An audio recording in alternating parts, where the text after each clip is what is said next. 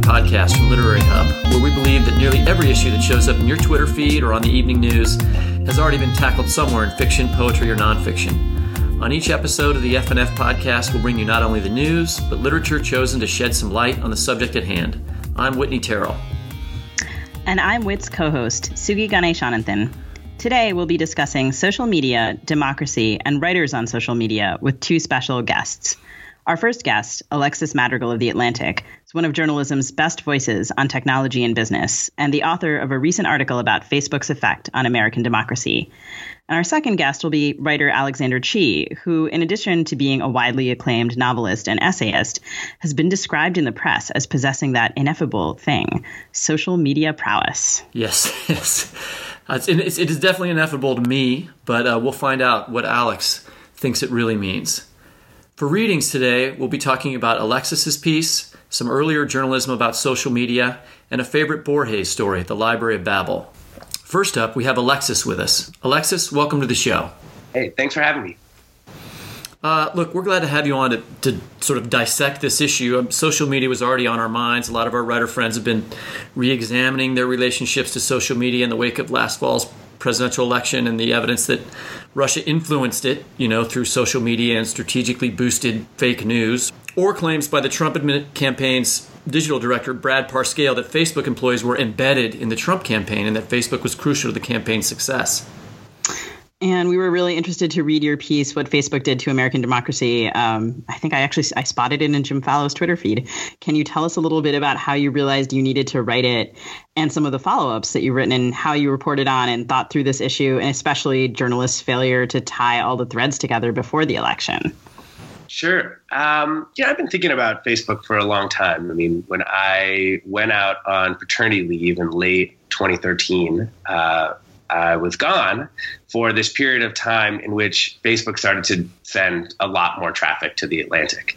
And so it was like I went out on paternity leave and I came back 2 months later and the whole internet was different.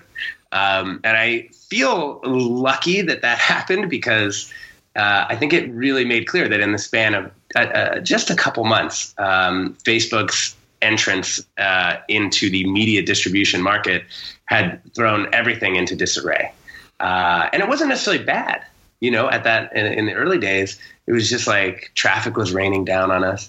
But then, as time went on, I used to talk about with my friends, I used to talk about how Facebook world was just very different. The stories that were succeeding were different.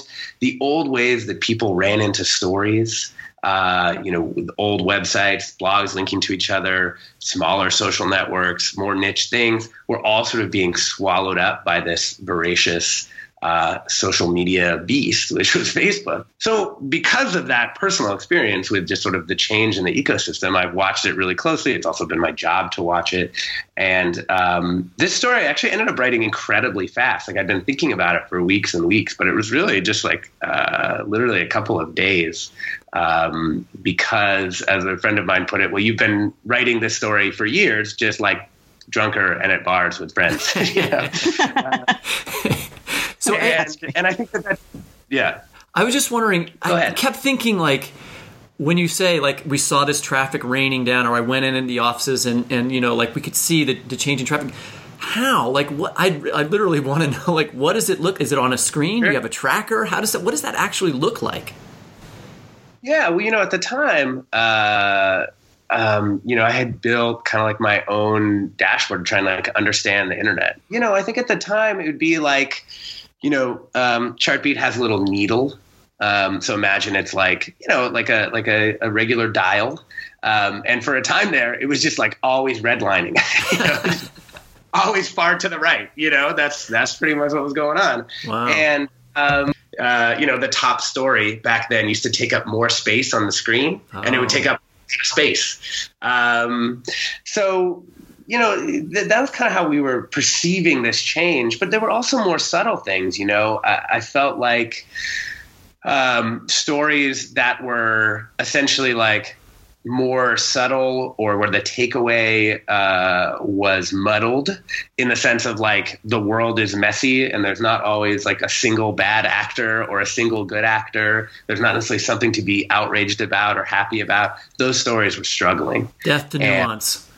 Yeah, like it was tough. The way I used to describe it was, you'd kind of put this story into, the great vast works that you could see, and it needed to be like sanded down completely. It was like needed to look like a torpedo, to sort of make it through the pipes with the least friction.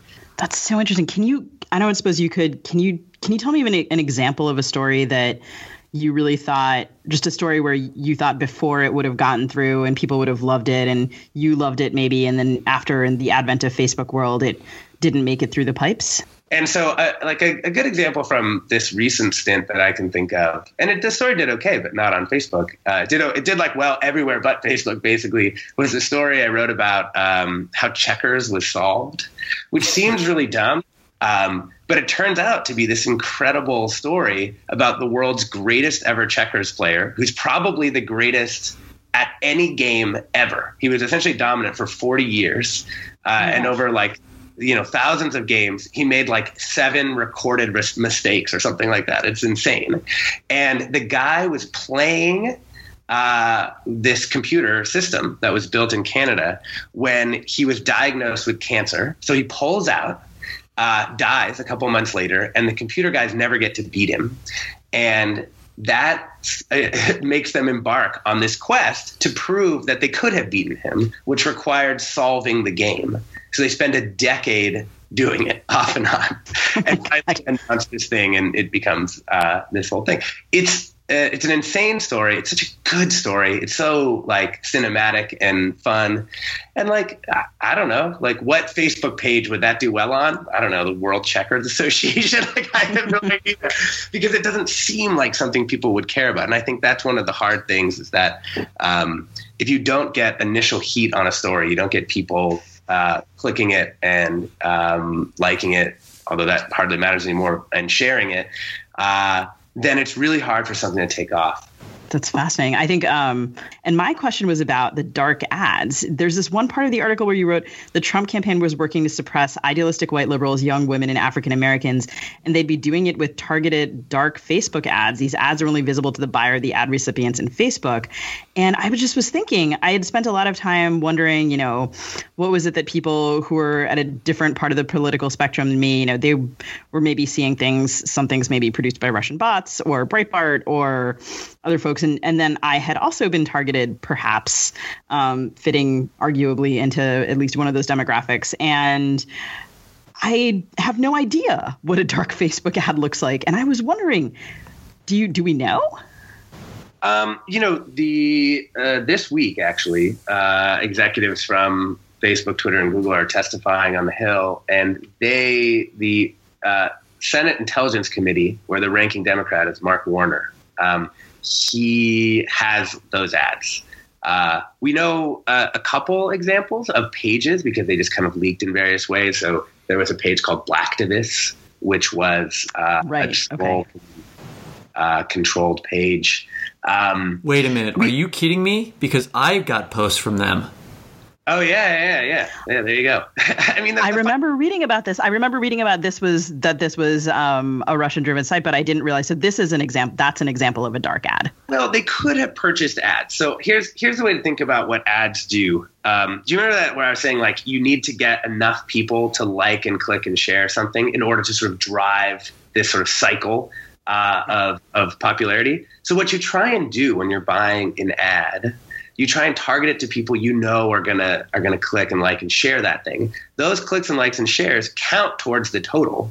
And so you can build heat with it. And so what that allows you to do, if you have a very hot piece of content for a particular group, you can use them as essentially to light the fuse. One can imagine they did a couple different things with the ads. They could have just served them like a normal ad to try and just get in front of your eyeballs, but they were probably trying to get shares out of it. And so if you saw an ad from Blacktivists, it's as likely as not that someone saw an ad and then shared it, quote unquote, organically. Right. And that's why it's really hard to know how far the ads went, because sure, they bought a certain number of impressions. Those impressions translated into a certain number of clicks, likes, and shares.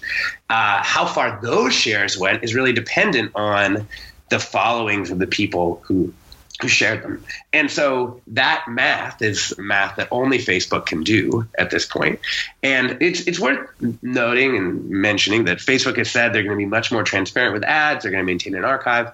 And I think those are good steps. There's just a real question of there's a lot of things that can be hidden or revealed. And if there's one thing Facebook doesn't want to give away, it's how their ad targeting system really works. They're trying to increase market share for themselves. They're trying to cut the legs out of their competitors' advertising machines. And that's why they're doing all the things they're doing. They're not doing it because they want to undermine democracy. They're not doing it because they're by and large relatively liberal people who vote for Democrats. They're not doing it because they want to help Russia. They're doing it because they don't want Snapchat to take market share from Facebook. Right, but so conservative traffic is traffic.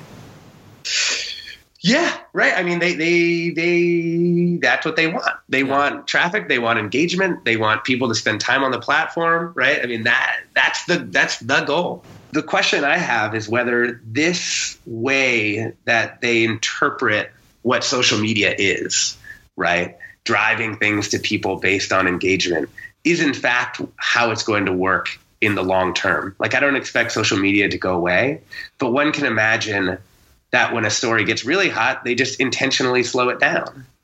You can imagine all kinds of different ways that you could configure the machine.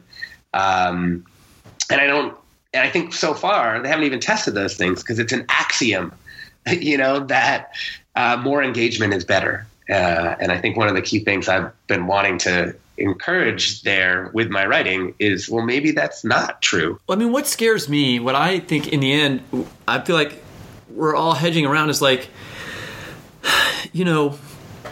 these platforms have replaced news organizations in essence, right? They have much more control over what everyone sees.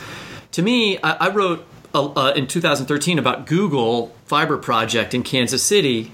And, it was a similar but not nearly as pervasive issue.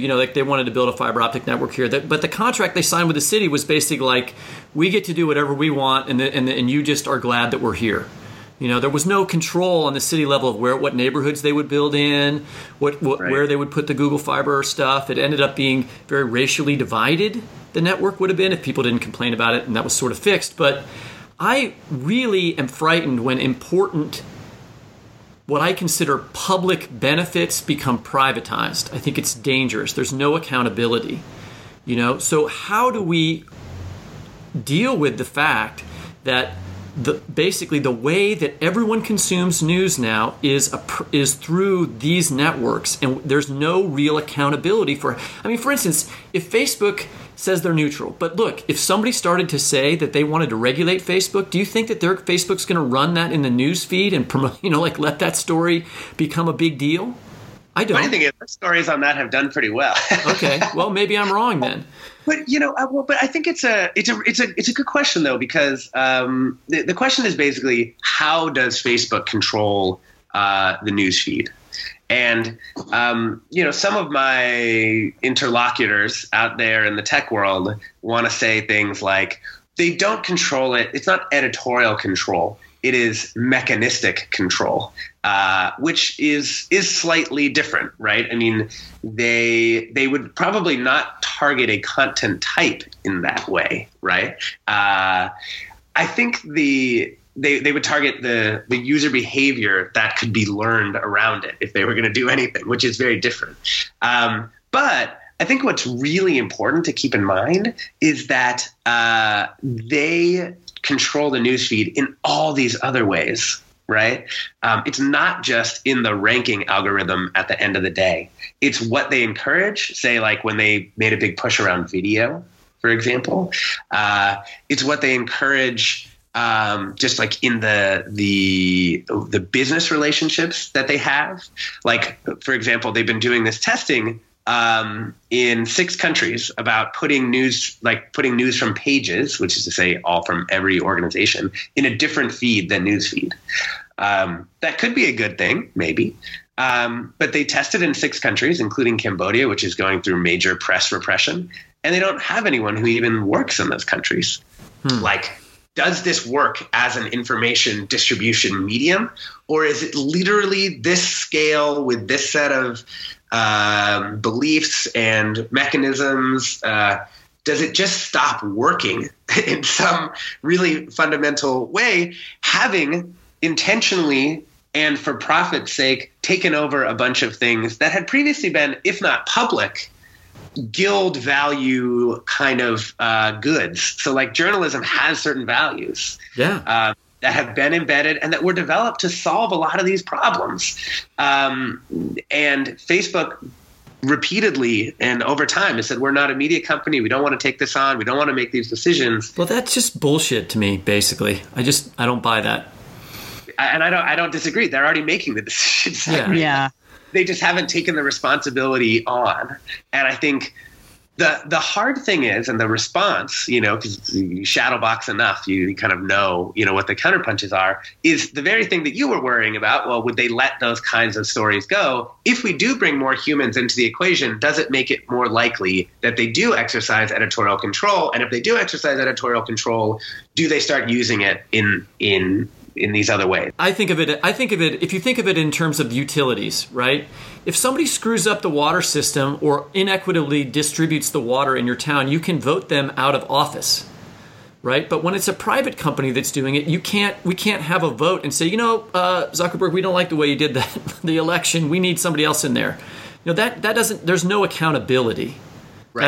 That's my concern. It's really stuck with me that Mark Zuckerberg at one point said, there was nothing controversial about connecting more people when he started Facebook, and I think that that's true. Actually, I think that by and large, people might not have liked the specific ways Facebook did it, but by and large, people thought it was a good thing to have connectivity, and in fact, it was such a good thing that we had to make sure that every single group, poor, people of color, different countries, and everybody would have access to the internet, and they'd have access to, to be connected to each other. We saw it as a sort of positive good. And one of the things that I've been thinking about is whether or not that very idea was flawed, because I've been thinking about the last time we kind of connected everybody up on these new networks, it was really around cities.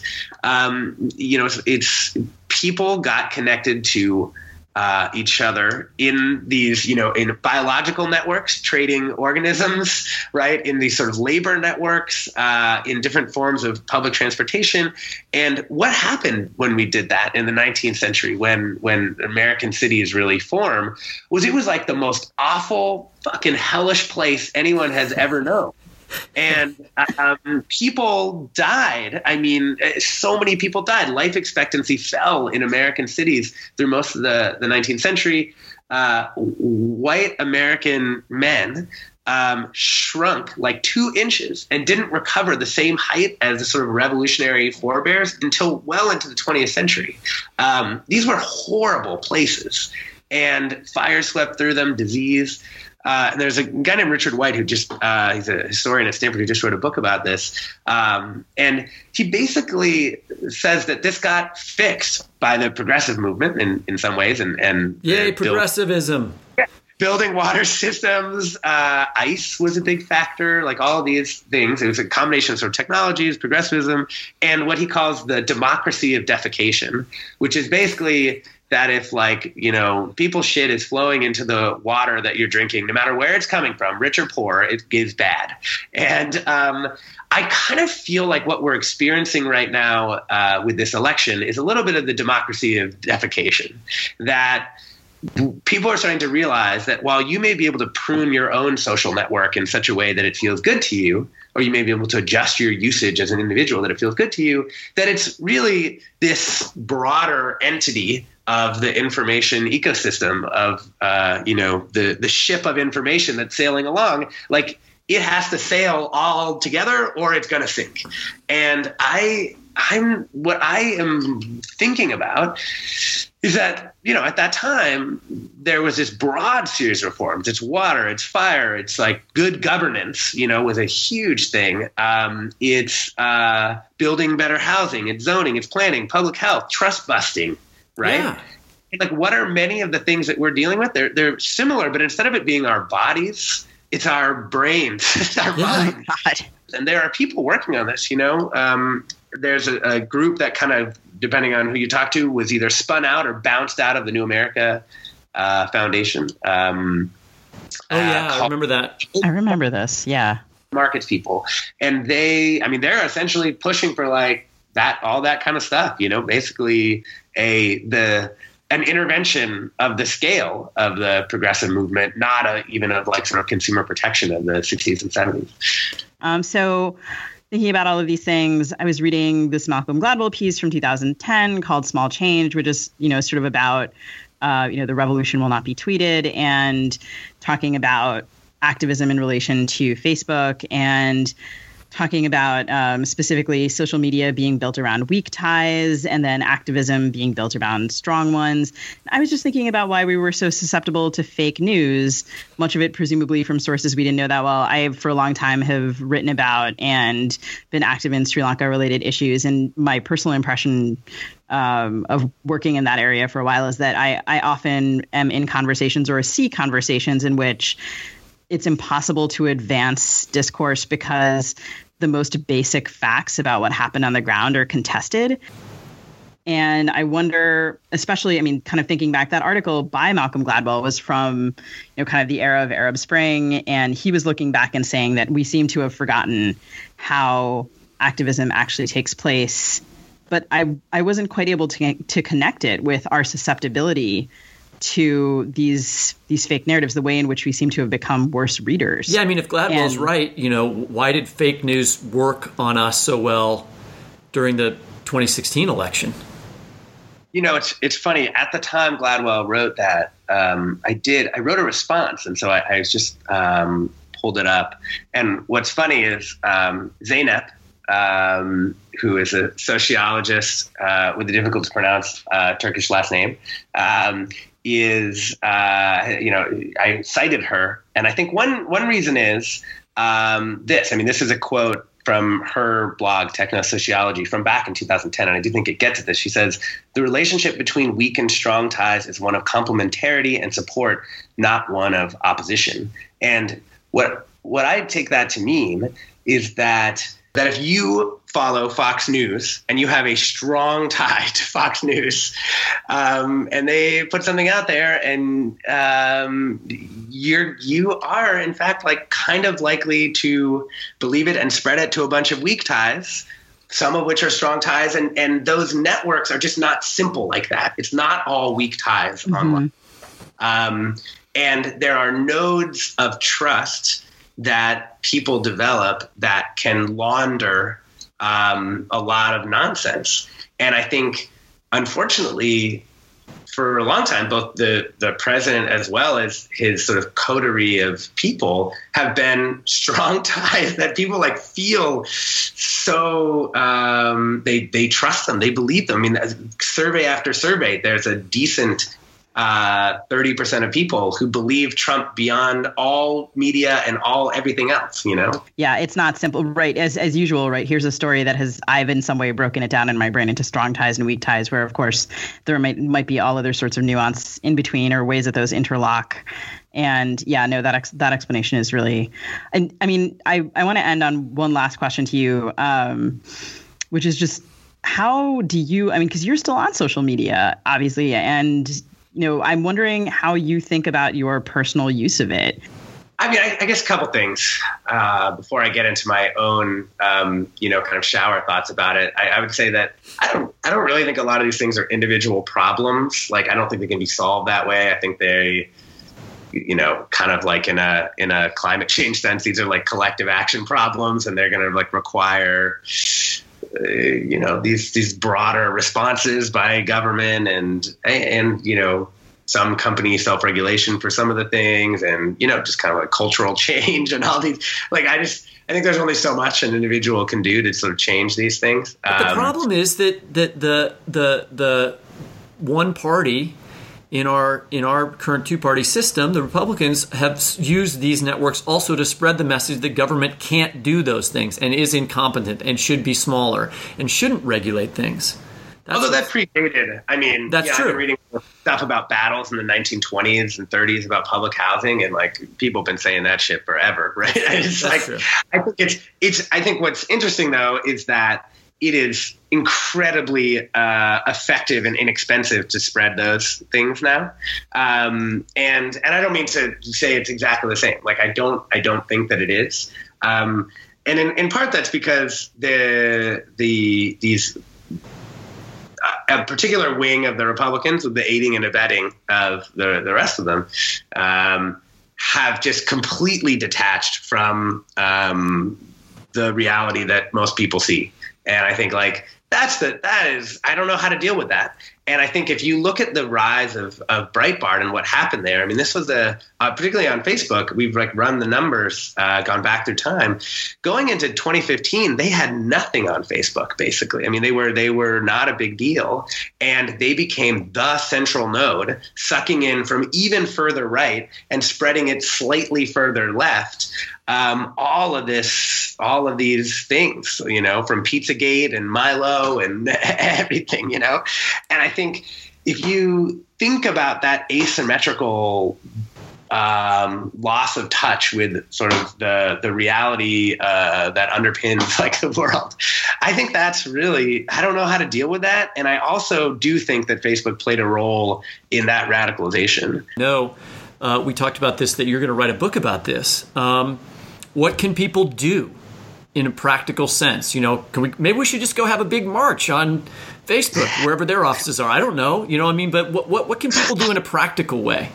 I want at a systemic level there to be more dampers built in to the way these networks work, so that things get slowed down rather than sped up.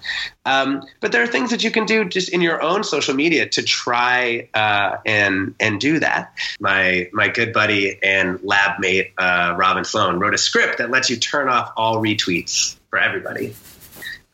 So we both have it. We both completely turned off all retweets. We don't see any retweets. Like, I would rather see things I completely disagree with rather than something that's just like perfectly annoying because it's sort of right, but mostly wrong. And, you know, just there's this perfection of annoyance that you can reach on social media.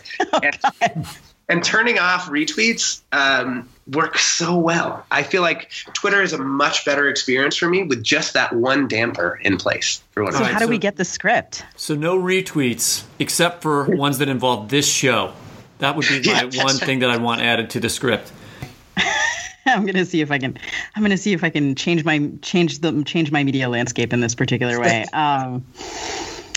Alexis, thank you so much. This has been really interesting, and I'm going to go and alter how my brain works in this particular way. Yeah, Alexis, thanks for being with us. I really enjoyed the piece and enjoyed talking to you. Absolutely. Thank you both. This is it's been delightful. Okay, our next guest is Alexander Chee, an associate professor of English at Dartmouth and the author of the 2016 novel The Queen of the Night and the forthcoming essay collection How to Write an Autobiographical Novel. Alexander, welcome to the show. Thank you. Alexander, it's so great to have you here on the show. One of the reasons we wanted to get your input on the developing revelations about Facebook and other social media sites is that you're thought of as a writer who is, for lack of a better phrase, good at social media. And I know that last summer LitHub ran an interview about the way writers use social media, and you and Roxane Gay and Celeste Ng and Adam Grant were on it. And they called the four of you authors whose social media prowess we admire. But I guess I wondered how you think about that characterization. Well, first of all, thank you. I appreciate all that. How do I feel about it? I feel ambivalent about it, I suppose. I always feel ambivalent about it. I've been blogging since 2004. And when I first started, literary people were shady about it. And I think there's still a kind of it's still a backhanded compliment, I think, to say that someone is good at social media from certain corners, you know. And there's a way in which I do think about that and or worry about it. But, you know, for writers like myself who are writers of color or queer or both, that social media has meant enormous things for our visibility and for for our current careers. So I've chosen it in a way that I understand is strategic. I mean, it's certainly not, for me, it's definitely not a backhanded compliment. In fact, I was looking at that interview, and a couple of things you suggest, like, don't just be a billboard. I was like, oh, okay, that's me. I do that. There were a lot of things that I'm like, I could do better. I need to pay more attention to Alexander's advice. But so at one point they did ask you in that interview, whether or not social media is a force for good or not good, as they phrased it, And I've always sort of thought arguments against the psychological effects of social media were somewhat silly. And I've really agreed with most of the stuff that you've had to say about it, including you said in the interview, whatever you think it is, it becomes, But recently, the stuff that we're talking about today, the interviews about the revelations about Facebook being sort of co-opted by shadow accounts and used to sow discord in the American electorate, that's really changed the way that I've started to think about it, and my use of it. And I wondered if it's changed the way you've thought about it, too. It has, in some ways, and yet I also remember from the very beginning when I first heard about Facebook in 2008, I heard about it in relationship to Palantir, and I heard that it was a part of a conservative political scheme to control the American public.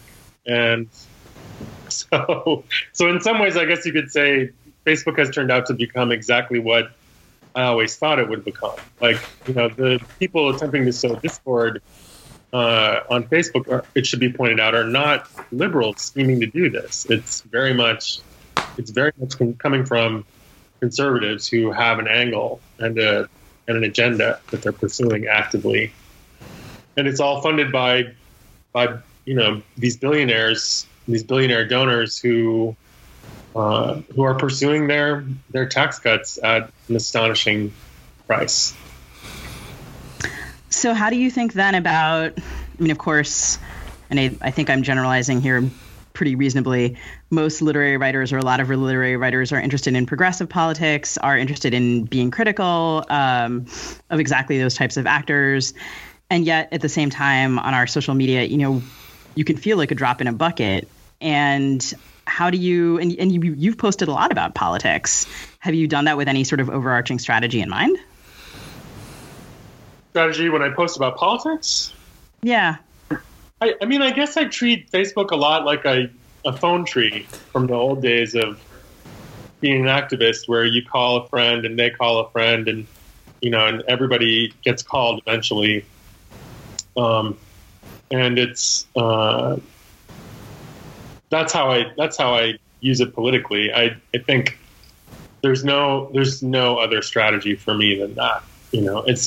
I think I will say in this age that in some ways just saying the truth or typing it into an update bar feels like a strategy for staying sane, which is a very different kind of thing. Yeah. Well, yeah, that's a different and very important purpose. Yeah. And when other people do it, I feel the same. And I think that's not nothing.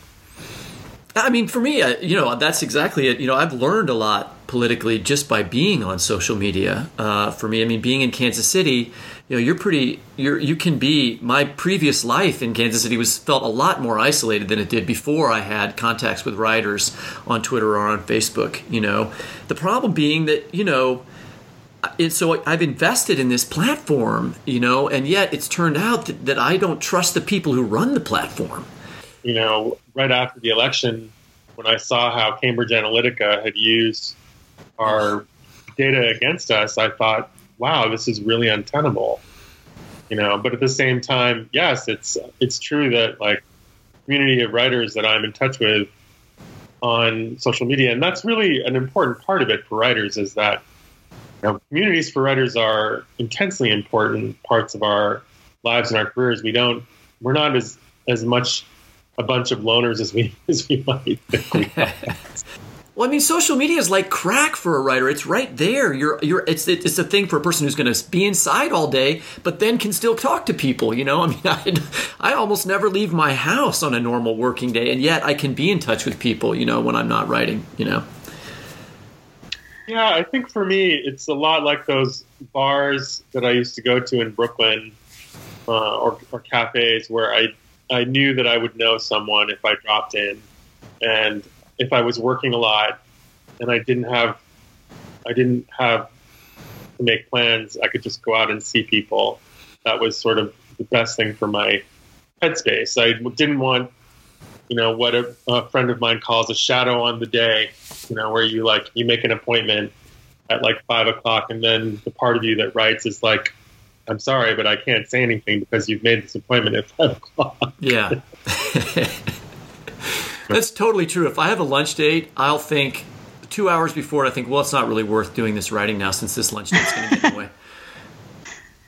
Yeah, it's funny how strategically you have to think about your social interactions in both spaces. And I don't know, I kind of can't wait to talk about the Borges, so I'm gonna bring it up now because I feel like it connects so much to what you're both saying about, I don't know, the question of whether things are infinite or not, and how you think about your space, which was so much of what I was thinking about in reading this story, which Whit suggested when we were thinking about this episode, The Library of Babel. And I went to it and looked at it and I thought, oh my gosh, it's perfect. The metaphor is just so strong. The size and implications of the Facebook database, the size of the I remember going on the internet for the first time and thinking how limitless it was and how answers to everything must be in there. And then there's these moments where you realize that your odds of finding exactly the thing you want might also be correspondingly small. Yeah, not only that, but the story was published in 1941, right? So this idea of this limitless environment of data, so precedes its sort of execution in the world, Alex, when did you first read it? I mean, this is one of those stories that I had always known about but never read, to be honest, until you guys proposed. Yay! We brought you to the story.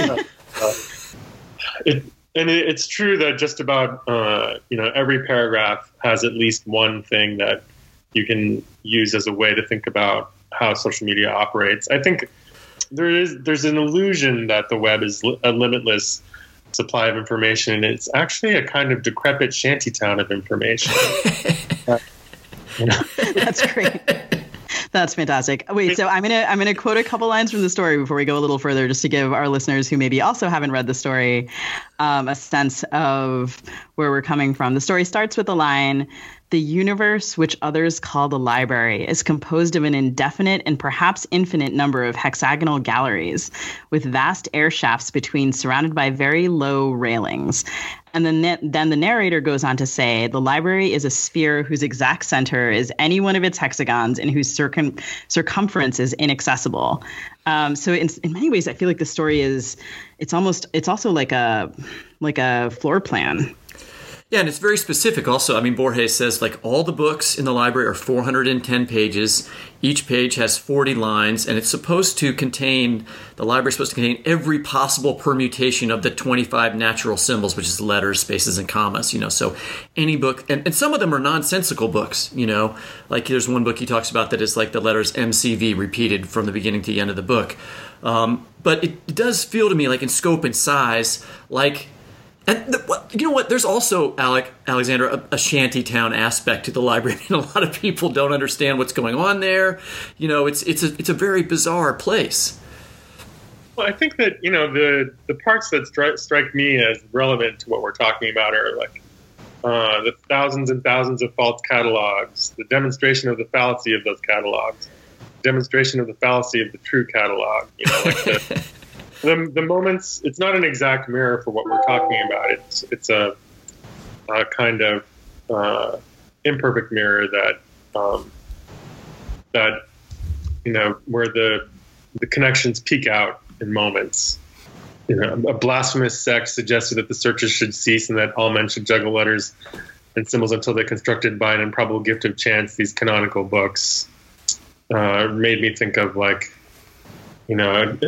people trying to do what I call, reffing the internet, where someone is posting like, but nobody's paying attention to this and everybody's paying attention to this. And, something about the story reminds me of, I guess, that phenomenon that I noticed and a lot of people noticed about how with online life came just like a shocking number of exclamation points in the way people write. And, how it was just like the absolute opposite of the kind of training that we had as writers, where we were taught, use maybe like 5 exclamation points in your whole career. The way in which people will post things and will say, I'm crying, I can't stop crying, I'm dying, and none of that is true. They're not dead. They're alive. They weren't crying when they wrote it. Can they, when people post like, I can't stop watching this, like they've already stopped watching it. Like, it's this kind of illusory excitement that is constantly being pushed at us, even in non-political posts, that comes back to us eventually in these political posts. That's interesting, the way that it's giving us this facade of things being really grounded. And in fact, it's often an illusion. I was just thinking this morning of how many journalistic articles I've read probably in the past couple of years where there will be some sort of reference to some social media observers say there has been some pushback on social media, and then they'll just start posting tweets. And, sometimes those we'll have a sense of who the people saying the things are. Sometimes we won't. But before, you probably wouldn't have quoted someone in a journalistic article without having talked to them on the phone at least, maybe exchanged an email, sent to an address with their name, and you knew it was them. You would have some sense of who you had spoken to. The other thing that I picked up on was that because the library is infinite, nobody really knows what's in it, right? So everyone has different, and there are these sects, that Alexander was talking about, who have different opinions about it. Like there's this one description of a traveler, these guys who are inquisitors who'd like come really tired to visit this guy's library and look up a couple books and not be able to prove what they were trying to prove. But all these sects are similar. In Facebook, one of the things is these dark ads that Alexis Madrigal talks about that only go to certain targeted people who see them, right? And nobody else can know that they're happening, and that has to do with this idea. Madrigal also quotes this guy, Max Reed, in New York Magazine, who says, Facebook is like a 4-dimensional object, and we catch slices of it when it passes through the 3-dimensional world we recognize. And that's the thing, like, I think we perceive a certain kind of aspect of Facebook, but it's so much larger, right? That it's in that's where the story and its incoherence in the end of the data set as a whole is what's interesting to me. Yeah, I mean that. Like, how do you reach a collective consensus decision when someone has seen things that you'll never see? Yeah, and is responding to things that you can't verify or argue against. Exactly. And that's the part where it becomes, everybody talking and nobody listening, and the languages start to move apart from each other, and that's where the babble part definitely. Oh yeah, yes. I mean that's why. I mean, Borges is saying something with that title. It's funny, that part actually always makes me think of the part that the Max Reed quote. Like a 4-dimensional object, we catch slices of it. It made me think of A Wrinkle in Time, because it's just right. The fourth dimension is the Tesseract. We don't even go from one point to the other. We're simply there. We've simply arrived at a place where Paul Manafort has been indicted. We've simply arrived at a place where our understanding of reading and writing has changed. And just as Alexis wrote, it doesn't seem like we have. He said that the first draft of history on this topic is essentially blank because of our failure to understand how we've changed. Yeah, I think there's something else, though, that I think is more, relevant to it, which is this thing I've noticed about the way that there's a political commitment to the permanent argument that I think is at the bottom of what is called both sidesism. Right. And of course, what that really is about is promoting a kind of cynicism that feels like it's a rebellion, but is actually a way to support the status quo. Yes. Yeah, I agree with that. One of the things that I also noticed about the story is the writer, the narrator, he's writing this note to us, and he says, it is enough to compare these crude, wavering symbols with which my fallible hand scrawls on the cover of a book, with the organic letters inside. And it's so odd. There's a choice using that word organic. You would think that the handwriting would be organic, And so to me, there's some similarity of this idea of like what is and is not organic about us, to this idea of 2.0 people and 1.0 people, which Zadie Smith uses in her 2010 review of the Mark Zuckerberg biopic, The Social Network. I mean, the narrator of the Library of Babel lives in the library. There's no existence outside of the library. For him, the library itself has become organic. And Smith writes, perhaps Generation Facebook have built their virtual mansions in good faith in order to house the people 2.0 they genuinely are. And if I feel uncomfortable with them, is it because I'm stuck at person 1.0? I mean, do you buy that kind of distinction, Alexander, as a 1.0 person, or even are you a 1.0 person? I don't know. I mean, it's funny. I taught this piece by Zadie last year to my Writing 5 students at Dartmouth, and they really could not relate. They don't really use Facebook that much. Huh. Many of them are not on it. They basically think of it as a place their parents go to fight about politics, or as a place to like get busted for doing something that they don't want anyone to know about. They essentially are trying to, as much as it's claimed that they don't understand privacy or they don't know about it, they are in fact, creating their own sort of warrens of privacy inside of all of these social networks. This piece is, I think, a really smart way to think about Zuckerberg for sure. I think the 2.0 folks that she was imagining have made very different choices than what she imagined they would. Yeah, they haven't all filed neatly into the Facebook house, and in fact, they are repelled by it.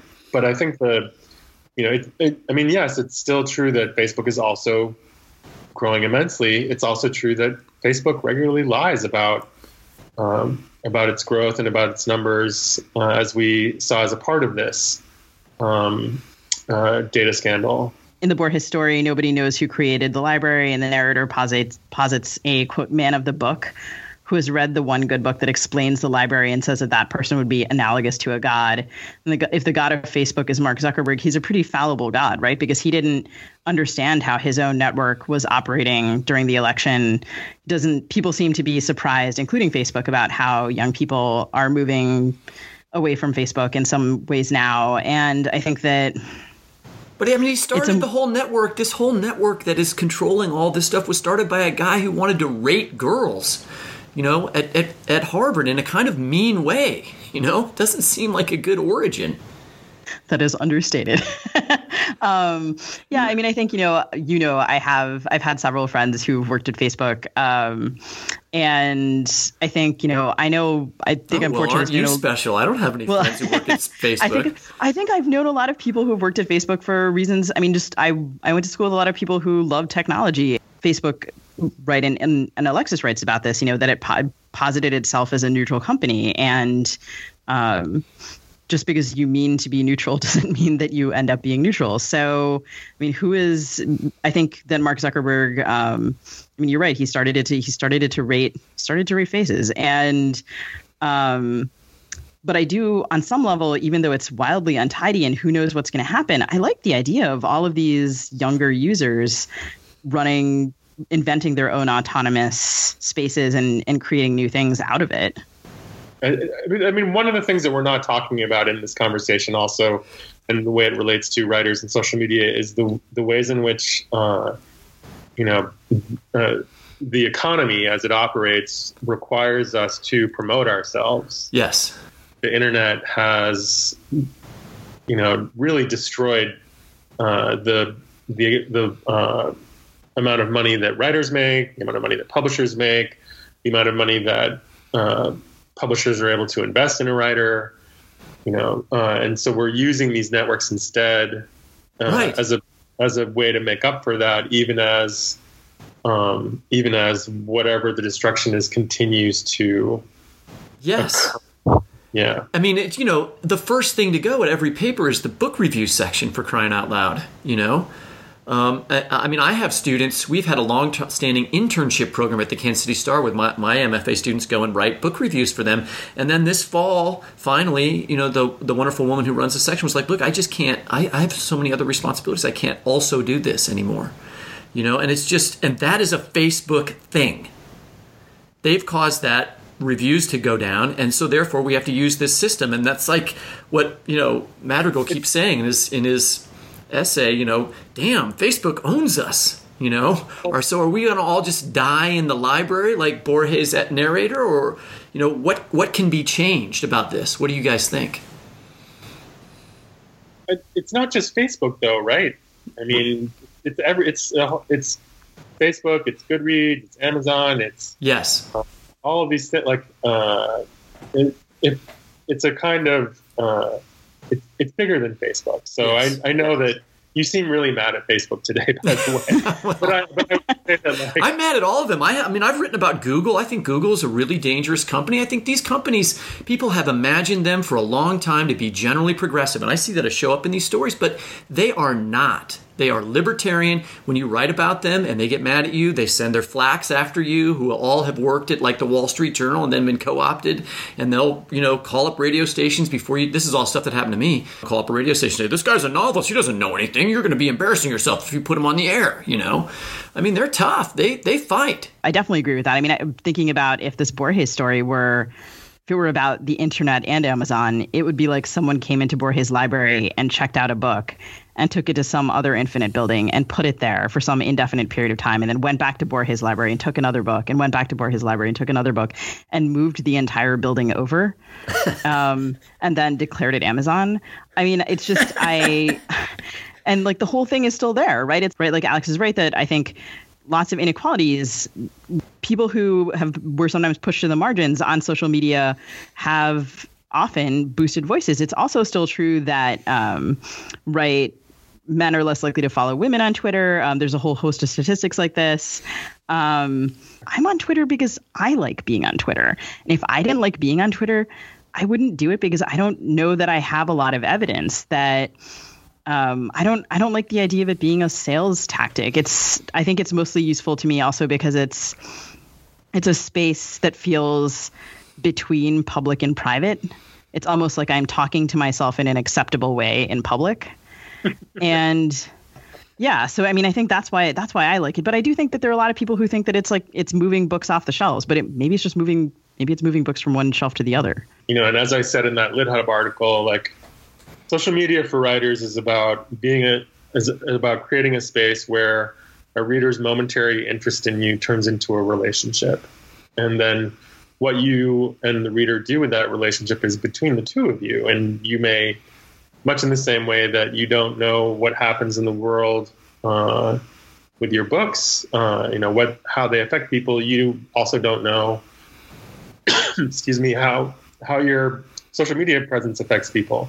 We have to be watchful for when that, mix of good and bad turns to mostly bad. We have to be aware of how